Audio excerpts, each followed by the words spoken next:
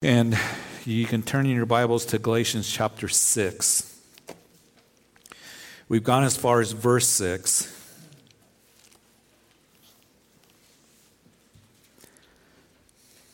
As Paul's concluding this epistle to the believers of Galatia. And of course, the emphasis of the theme of this wonderful epistle has been the gospel of grace. And he has been defining and defending grace in the first 4 chapters that we saw as he gets them established once again in that truth. He started the epistle, if you've been with us in our study, by saying, I marvel that you turn away so soon from the gospel to another which is not the gospel. And as he goes through those chapters, he's reestablishing them in the gospel of grace. And he would say to them that, listen, you've been freed from the law. Don't yoke yourself to legalism, which will bring you once again into bondage. You're to cast out the bondwoman. She's not the heir. You have, because of faith, the spirit of adoption where you can cry out, Abba, Father. And you're saved by grace through faith. You see, the law won't save you. Being circumcised won't save you. Keeping the law of Moses won't save you because the law condemns us as a schoolmaster to bring us to Jesus Christ. And not only are you saved by grace through faith, the just shall live by faith. And Paul, as he has been just establishing them again in truth, we have been established in that. And many of you have told me how you've expressed how you feel that, and for the first time, you're being freed up to just trust in Him and trust in the finished work of the cross, in Christ alone, in faith alone, not trusting in performance or some law to keep to be justified before God, or to earn that salvation, or to earn God's approval. And as we have discussed, that as we live by faith and come by faith, that we are to live in a way that we walk with Him. Chapters 5 and 6, how do we walk in this grace? We don't get provision for the flesh. We walk in the Spirit. And so it's been an incredible study. In chapter 6, as we went over the first 5 verses last week, that the apostle, giving the believers just the exhortation, how it is that we can extend grace to others, how we apply grace to the one who is overtaken in a trespass, as we saw in verse 1, how we apply grace to the one who is burdened, verses 2 through 5. And now as we pick up our text at verse 6, how to extend grace towards the pastor-teacher that is teaching the Word of God. I need God's grace. And I need your grace extended to me. And then to all men in verse 10. And then verses 7 through 9, he's going to give us godly wisdom that's very important for us to understand a spiritual principle as we continue through this epistle and finish it up here this morning. Verse 6, we do read, let him who has taught the word share in all good things with him who teaches. Father, we do ask that you just bless this time in the study of your word. I pray that we would be teachable. And Lord, that we right now, as we take in the seed of the word, it be planted in our hearts. Lord, we know that this is truth for us. We want to be established in that truth. So we just give you this time in the study of your word. In Jesus' name, amen. So as we've discussed going through the book of Galatians, that apparently we have seen that the legalists came against Paul and the message of the gospel that he brought, the truth of the gospel. And they were attacking not only that message, but they were attacking Paul personally. And we know that that's a tactic that we see today in culture and society. If somebody has a message, if you don't agree with that message, one of the things that people do is they will attack the message by attacking the messenger. And we see that in our culture. We see that in politics. We see that all the time. And they were attacking Paul. And the Galatian believers were all of a sudden at one time where Paul writes, he says that you received me almost like an angel, like Christ himself. You were willing to pluck out your own eyes to give to me, but now you're holding me out at arm's length. Have I become your enemy because I bring you the truth? So they were no longer giving support to the Apostle Paul. So he's writing here, and he gives them this exhortation, this instructions. He's inspired by the Spirit of God. He said, the person who is taught the word, share with him who teaches.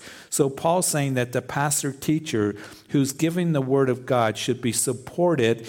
And most Bible teachers and commentators agree that he's speaking primarily financially.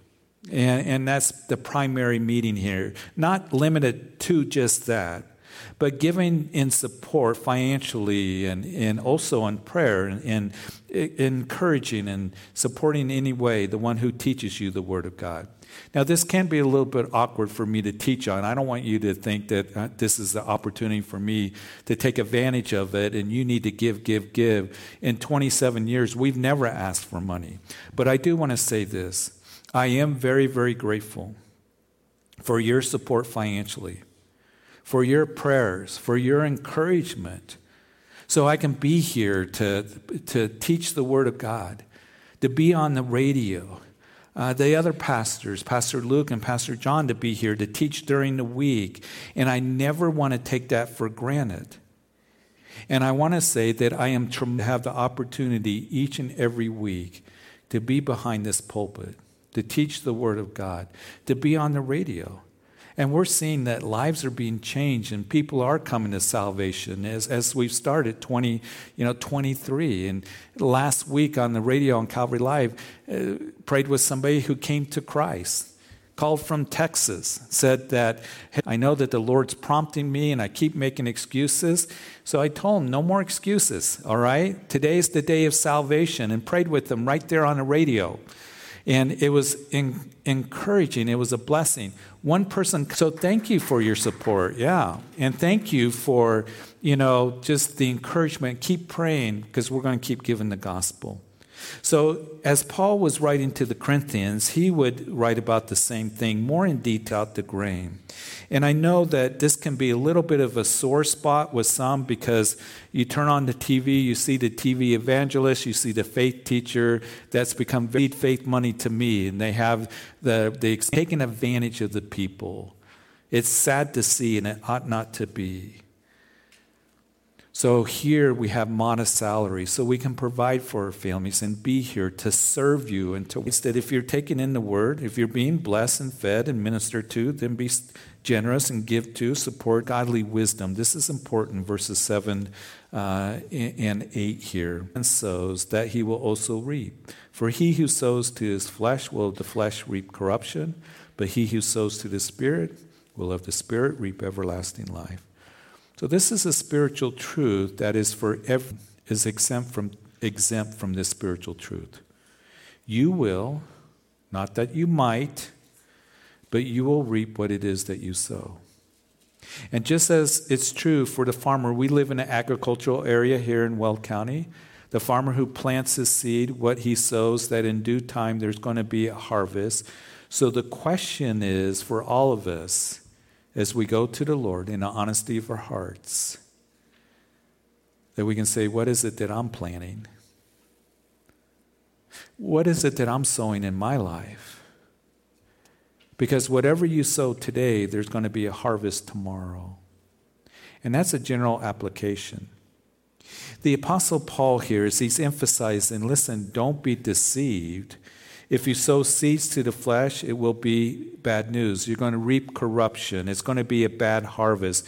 Don't be deceived into thinking that you won't reap corruption if you're sowing to the flesh, to sin to the world. And it is foolish to think that, hey, if I do that, that there won't be a harvest. There won't be consequences or repercussions in what I sow in life. I'm going to sow to the world. I'm just going to continue to live for the world or live in this sin or commit sin and be carnal. I'm going to commit adultery, fornication. I'm going to be dishonest. I'm going to lie. I'm going to cheat. I'm going to be angry. I'm going to gossip. I'm going to be vengeful. I'm going to continue in this sin, this sinful lifestyle. Don't be deceived. Because whatever you sow, you will reap.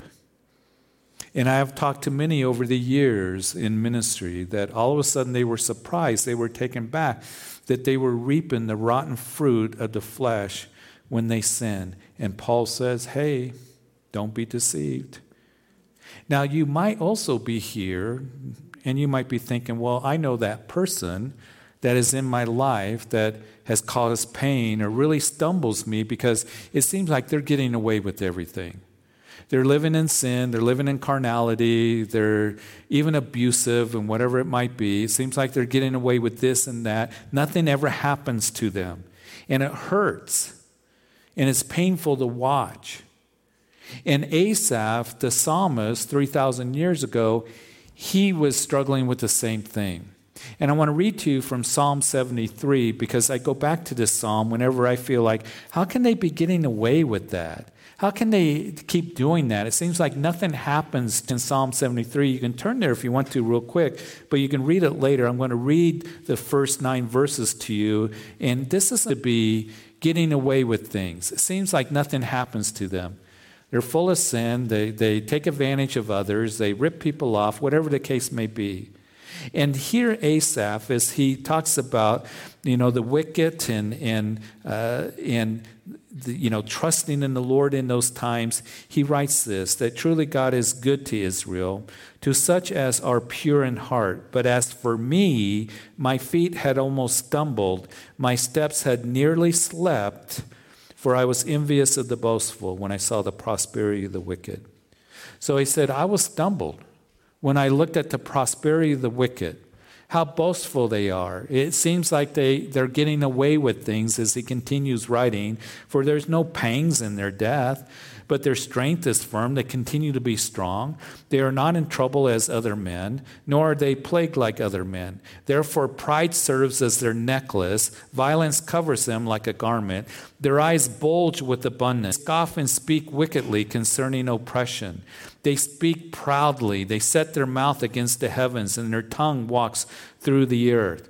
So here they are, these guys that are prideful, do wickedly. They're not in trouble. They're not plagued. They just continue. They're violent. Continue to speak proudly. Their tongue walks through the earth. They keep shooting their mouths off.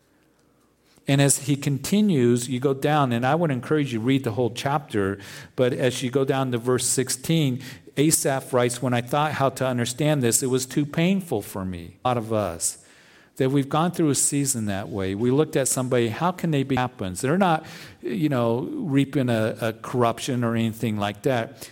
But here Asaph says something very important. Listen. It was too painful for me until I went into the sanctuary of God. Then I understood their end. And he goes on, it's going to be in a slippery place. It's going to they're going to be cast down to destruction. They're going to be consumed. In other words, they're not getting away with anything. Listen. As you said, no one's getting away with anything. And we can know that God's word is true, that this principle, this truth that is given to us, that if you sow seeds to the flesh and you're sinful and being carnal and selfish or abusive, we're reminded that they will reap corruption. That there's going to be a bad harvest that's going to come. Not that it might, but it will come. They're not getting away with anything. It's a law of sowing and reaping that is true in eternity's perspective, and it is also true in this life as well. Listen, if you're involved in sin, God's dealing with you about something, stop. And don't picture Paul that, when he teaches this, he's writing this, but I'm sure that he would teach on this to the Christians, that he's all angry in this angry face and, God is not mocked. Don't be deceived. Whatever you sow, you shall reap. And in the Lord's heart, I'm sure, is not saying this to us this morning angrily, but very tender-heartedly. Don't sin, because you're going to get hurt. And there's going to be a bad harvest that comes up, consequences and repercussions. You're going to reap to the flesh corruption. It's going to take place. And I don't want you to get hurt. I want you to do well. Sow seeds to the Spirit. Of the Spirit, you're going to reap eternal life. Things of the Spirit. It's going to be well with you. So as we look at this, that if you are sowing in the things of the kingdom, the things of the Spirit, you're going to, of the Spirit, reap good things. If you're being wise with your finances, investing in the kingdom, if you are prioritizing the kingdom in your life, serving others in love, then good things are going to happen. Fruit's going to be produced in your life. If I sow to the flesh, just greedy and concerned about the things of the world and fleshly things and walking in it, then corruption you will reap. And life will be hard and difficult, and consequences will follow. It's a guarantee, not because Pastor Jeff said so, because the Word of God declares it. So don't be foolish. Don't be deceived into thinking that there will be no negative consequences if I get involved in sin and continue in sin or react in the flesh. There will be a reaping in due time. Now, here's the encouraging part for you and for me, for those who do good, verse 9. And let us not grow weary by doing good, for in due season we shall reap if we do not lose heart. Therefore, as we have opportunity, let us do good to all, especially to those who are of the household of faith. So a farmer doesn't sow the seed and then reap the same day, and we understand that. This spring, we'll see the farmers out in their field. They'll be planting the corn and the other crops that we grow around here, and then we'll see them work in the fields all summer long, irrigating, and you see that there's taking care of the plants. There's working the soil. There's all that things that need to take place. There's pesticides that perhaps, or weed need to be taken care of. All those things so that there's a harvest. And it is the same with our spiritual lives. As we sow seeds of the Spirit, we do what is right and acceptable to God. Our hearts are like soil. Jesus would speak of that parable of the farmer who went and sowed seeds among the soil. And may our hearts be like fertile soil, to be softened towards Him. God would say to His people in Jeremiah chapter 4, verse 3, that break up the fallow ground of your heart and do not sow amongst the thorns. Jesus telling in that parable, our hearts are to be that good soil to where we receive the Word of God. It is planted there and it takes root there, and then it produces fruit in our lives. We're to water the Word of God with the water of the Word, Ephesians chapter 5. So don't grow weary in doing good. And sometimes, especially in this world, we can grow weary, can't we? We get tired. Things wear on us. The world wears on us. Situations, difficulties, challenges. And I can get weary in sowing seeds, good seeds, and laboring for the Lord. Or I can get discouraged and we think, is it worth it? People come against me and relationships get severed and strained because I'm standing for the Lord, or people don't like me, or I get persecuted at work. Whatever it may be, we get mentally fatigued. The enemy fights against us. And here Paul knows that. So again, I think he's just being very tender here. He says, don't grow weary. It reminds me of Isaiah chapter 40, verse 31. But those who wait on the Lord shall renew their strength. They shall mount up with wings like eagles, and they shall run and not be weary. They shall walk and not faint. And a lot of us are familiar with that verse. Wait on the Lord. Look to Him. He'll renew your strength. He's going to help you keep running your race. And we know that as we look to Him and as we wait on Him and keep sowing good seeds, that in due time, that good things are going to happen. The good crop's going to come up. We're going to experience the blessings of the Lord in our lives. When we say, Lord, I'm going to, you husbands, love my wife as Christ loves the church. I'm not going to be overbearing. I'm not going to be mean-spirited. I'm not going to speak corrupt words. But for all of us, I'm going to speak what is necessary for edification. I'm going to raise my children in your ways, Lord. I'm going to plant seeds of the word in the hearts of my children. I want to continue to serve others. I'm going to keep close to the Lord, and I am going to wait on him. And those of you who are single, I'm going to wait on him to bring me a spouse, a godly spouse. You do the right thing. You trust in him. You walk in his ways and keep serving him. And the exhortation and the encouragement here is don't grow weary, don't faint. So how is it that I grow weary? Well, there's 3 things I want to give to you that are very important. You can write, if you're taking notes in your notes, first of all, lack of prayer. Jesus would say that men ought to pray always and not grow faint. Growing weary has the meaning of you're tired because you've been laboring. You just kind of want to quit. You want to stop. You want to slack off. You don't want to continue to move forward in the way that God wants you to. I'm weary. I'm tired. It'd be a lot easier if I just kind of give in to the world or I compromise. Jesus said men ought to always pray. He wants us to pray, to cast our cares upon him, and that helps us to be strong. So we should be praying to the Lord, be men and women. Lord, help me in the honesty of our hearts. Lord, help me to look to you. I need your strength. I'm waiting on you. I need your help. It reminds me of Peter, who was walking on the water. We all know that account there in the Gospels. And he got his eyes off the Lord, and he began to sink, and he just had time to yell out, Lord, save me. And he goes under. And it says that the Lord immediately, he didn't say, I think I'm going to let Peter just kind of sit under the water for a little while. He reached out his hand and he grabbed Peter, which historians call the giant, and he plopped that big fisherman back in the boat. And I know that there are days that we can go through, or seasons we go through, where we're just feeling like that the storms around us, the winds of adversity are blowing against us, that I'm just kind of bobbing up and down. And you just got the energy to say, Lord, help me. And he hears that. And at those times that we're going through just difficulties and we're feeling weak and faint, is a time that we're to be drawing close to the Lord, not withdrawing from him. Men ought to pray always and not grow faint. Listen, here's the good news for you and for me. He invites us to come to him.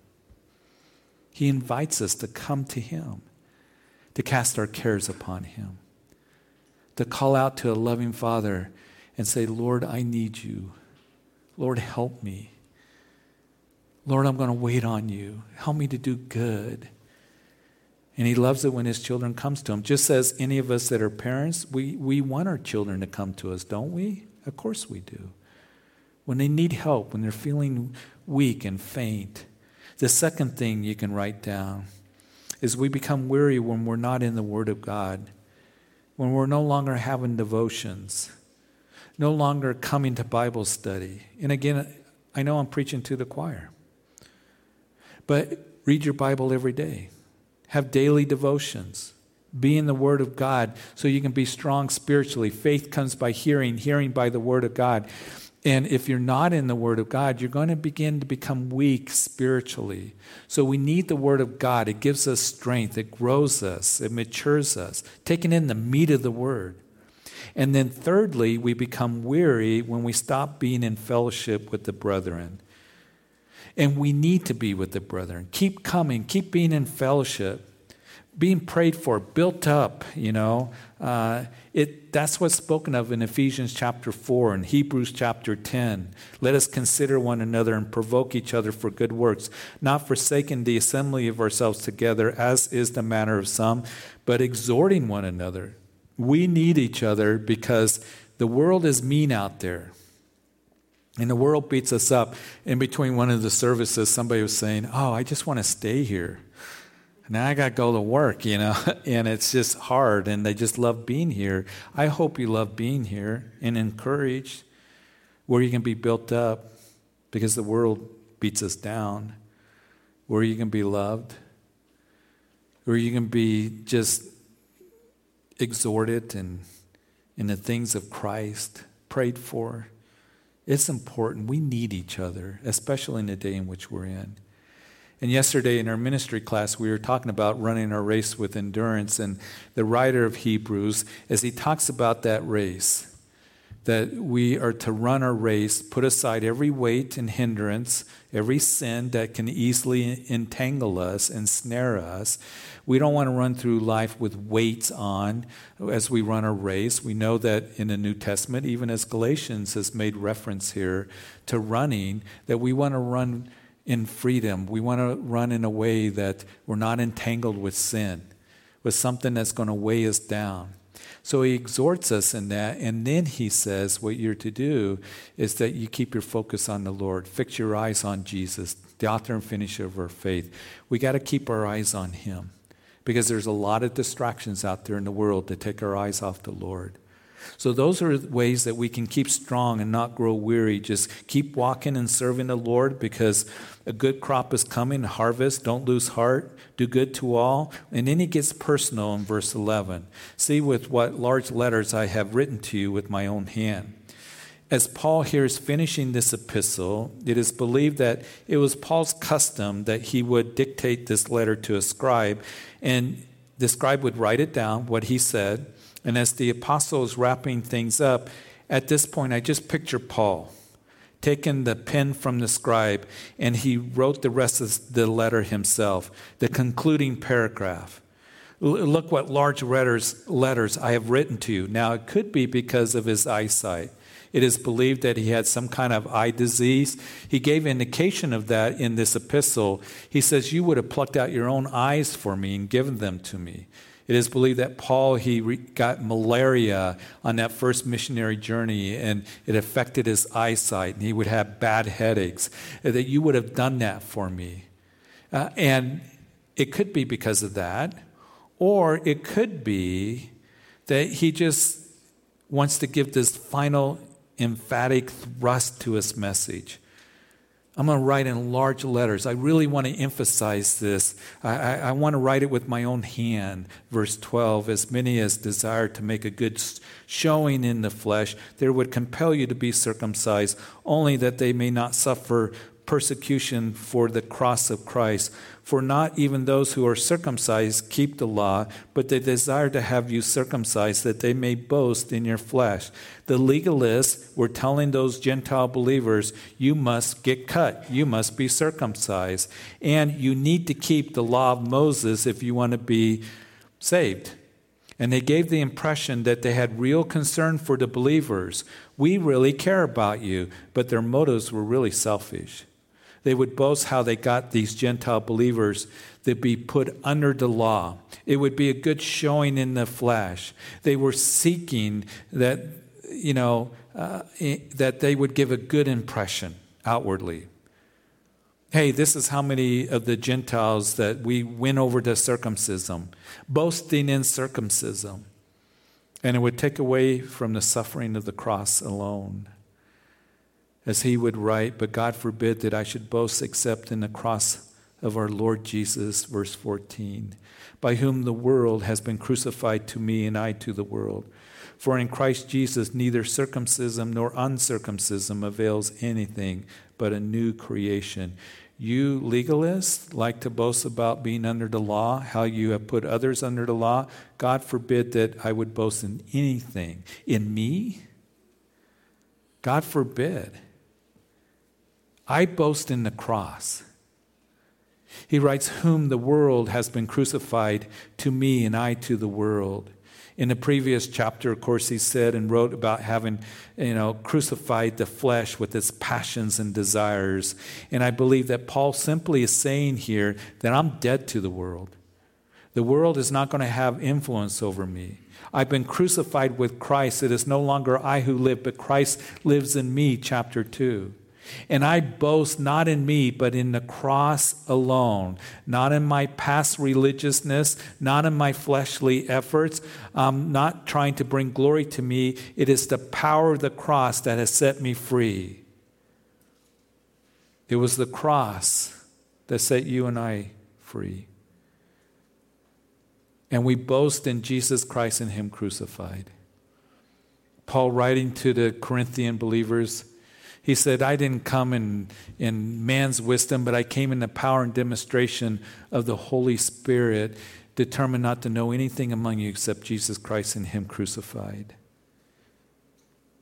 We boast in what Jesus did for us. If anyone had reason to boast in religiousness, it was Paul.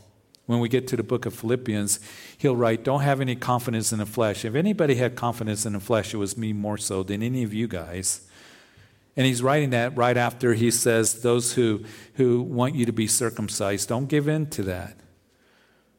And as he says, that I gave all that up for the knowledge and true relationship of Jesus Christ, who has saved me. And can you imagine, as he says, I boast only in the cross. And if we stand there with the backdrop of the cross, listen, there's Jesus on that cross, body convulsing, bleeding, beaten beyond recognition, crying out, it is finished. How dare we stand there next to the cross and say, look, I'm going to boast in my salvation. Look how holy I was. Look what I did. Look how righteous I am. No, we don't do that. Christ alone, in the cross alone, in faith alone. Because he did cry out, it is finished. And the price that he paid is so incredible. And he says, I boast in the cross only. I boast in Christ. For in Christ, circumcision or uncircumcision avails nothing in the backdrop of the cross. And Paul feels very strong about this, and that's why I think he says, I'm taking the pen and I'm going to write this in large letters. Because I want you to understand this. And then in verse 16, and as many as walk according to this rule, peace and mercy be upon them, and upon the Israel of God. From now on, let no one trouble me. In other words, he's like, I'm done with you guys. For I bear in my body the marks of the Lord Jesus. He was stoned and left for dead there in Galatia on that first missionary journey. And brethren, the grace of our Lord Jesus Christ be with your spirit. Amen. What we are to do is walk in the truth, in the grace of our Lord, and the just shall live by faith. That's the book of Galatians. This given to us that we can walk in your liberty, freedom, in faith, and boast in the cross of Jesus Christ. And Lord, as we come to the communion table is for anyone who is a believer. Not if you belong to the church, but those of us who believe on the Lord Jesus Christ. Because it's remembering what he has done for us and saving us, allowing his body to be broken and blood shed for forgiveness of sin. But I do want to pray if there is anyone here, or maybe you're watching online, that you've never given your life to Jesus Christ. Ask for forgiveness, for salvation, right relationship with the Father. He is the way. He made provision and make an atonement for your sins. And the invitation is given for you to come. The wages of sin is death. There's nothing that you can do in and of yourself to save yourself. You will never be good enough. None of us. Jesus, who lived a perfect life, the Son of God, died in place of you and for you, making atonement for your sins. He was put into a grave. He rose again after 3 days, and he's alive. And he says, come. Today is the day of salvation. Repent. Quit going the direction you're going and turn to Jesus. And call out on the name of Jesus for forgiveness. For him to sit upon the throne of your life as Lord and Savior. And you can do that sincerely right now. You can pray, Jesus, I do come to you. I realize that you provided forgiveness of sin on the cross. So I come and I ask that you would forgive me, a sinner. I believe you died for me, you rose again and you're alive. And I ask that you be my personal Lord and Savior. I thank you for saving me. Now giving me the spirit of adoption, bringing me to the family of God.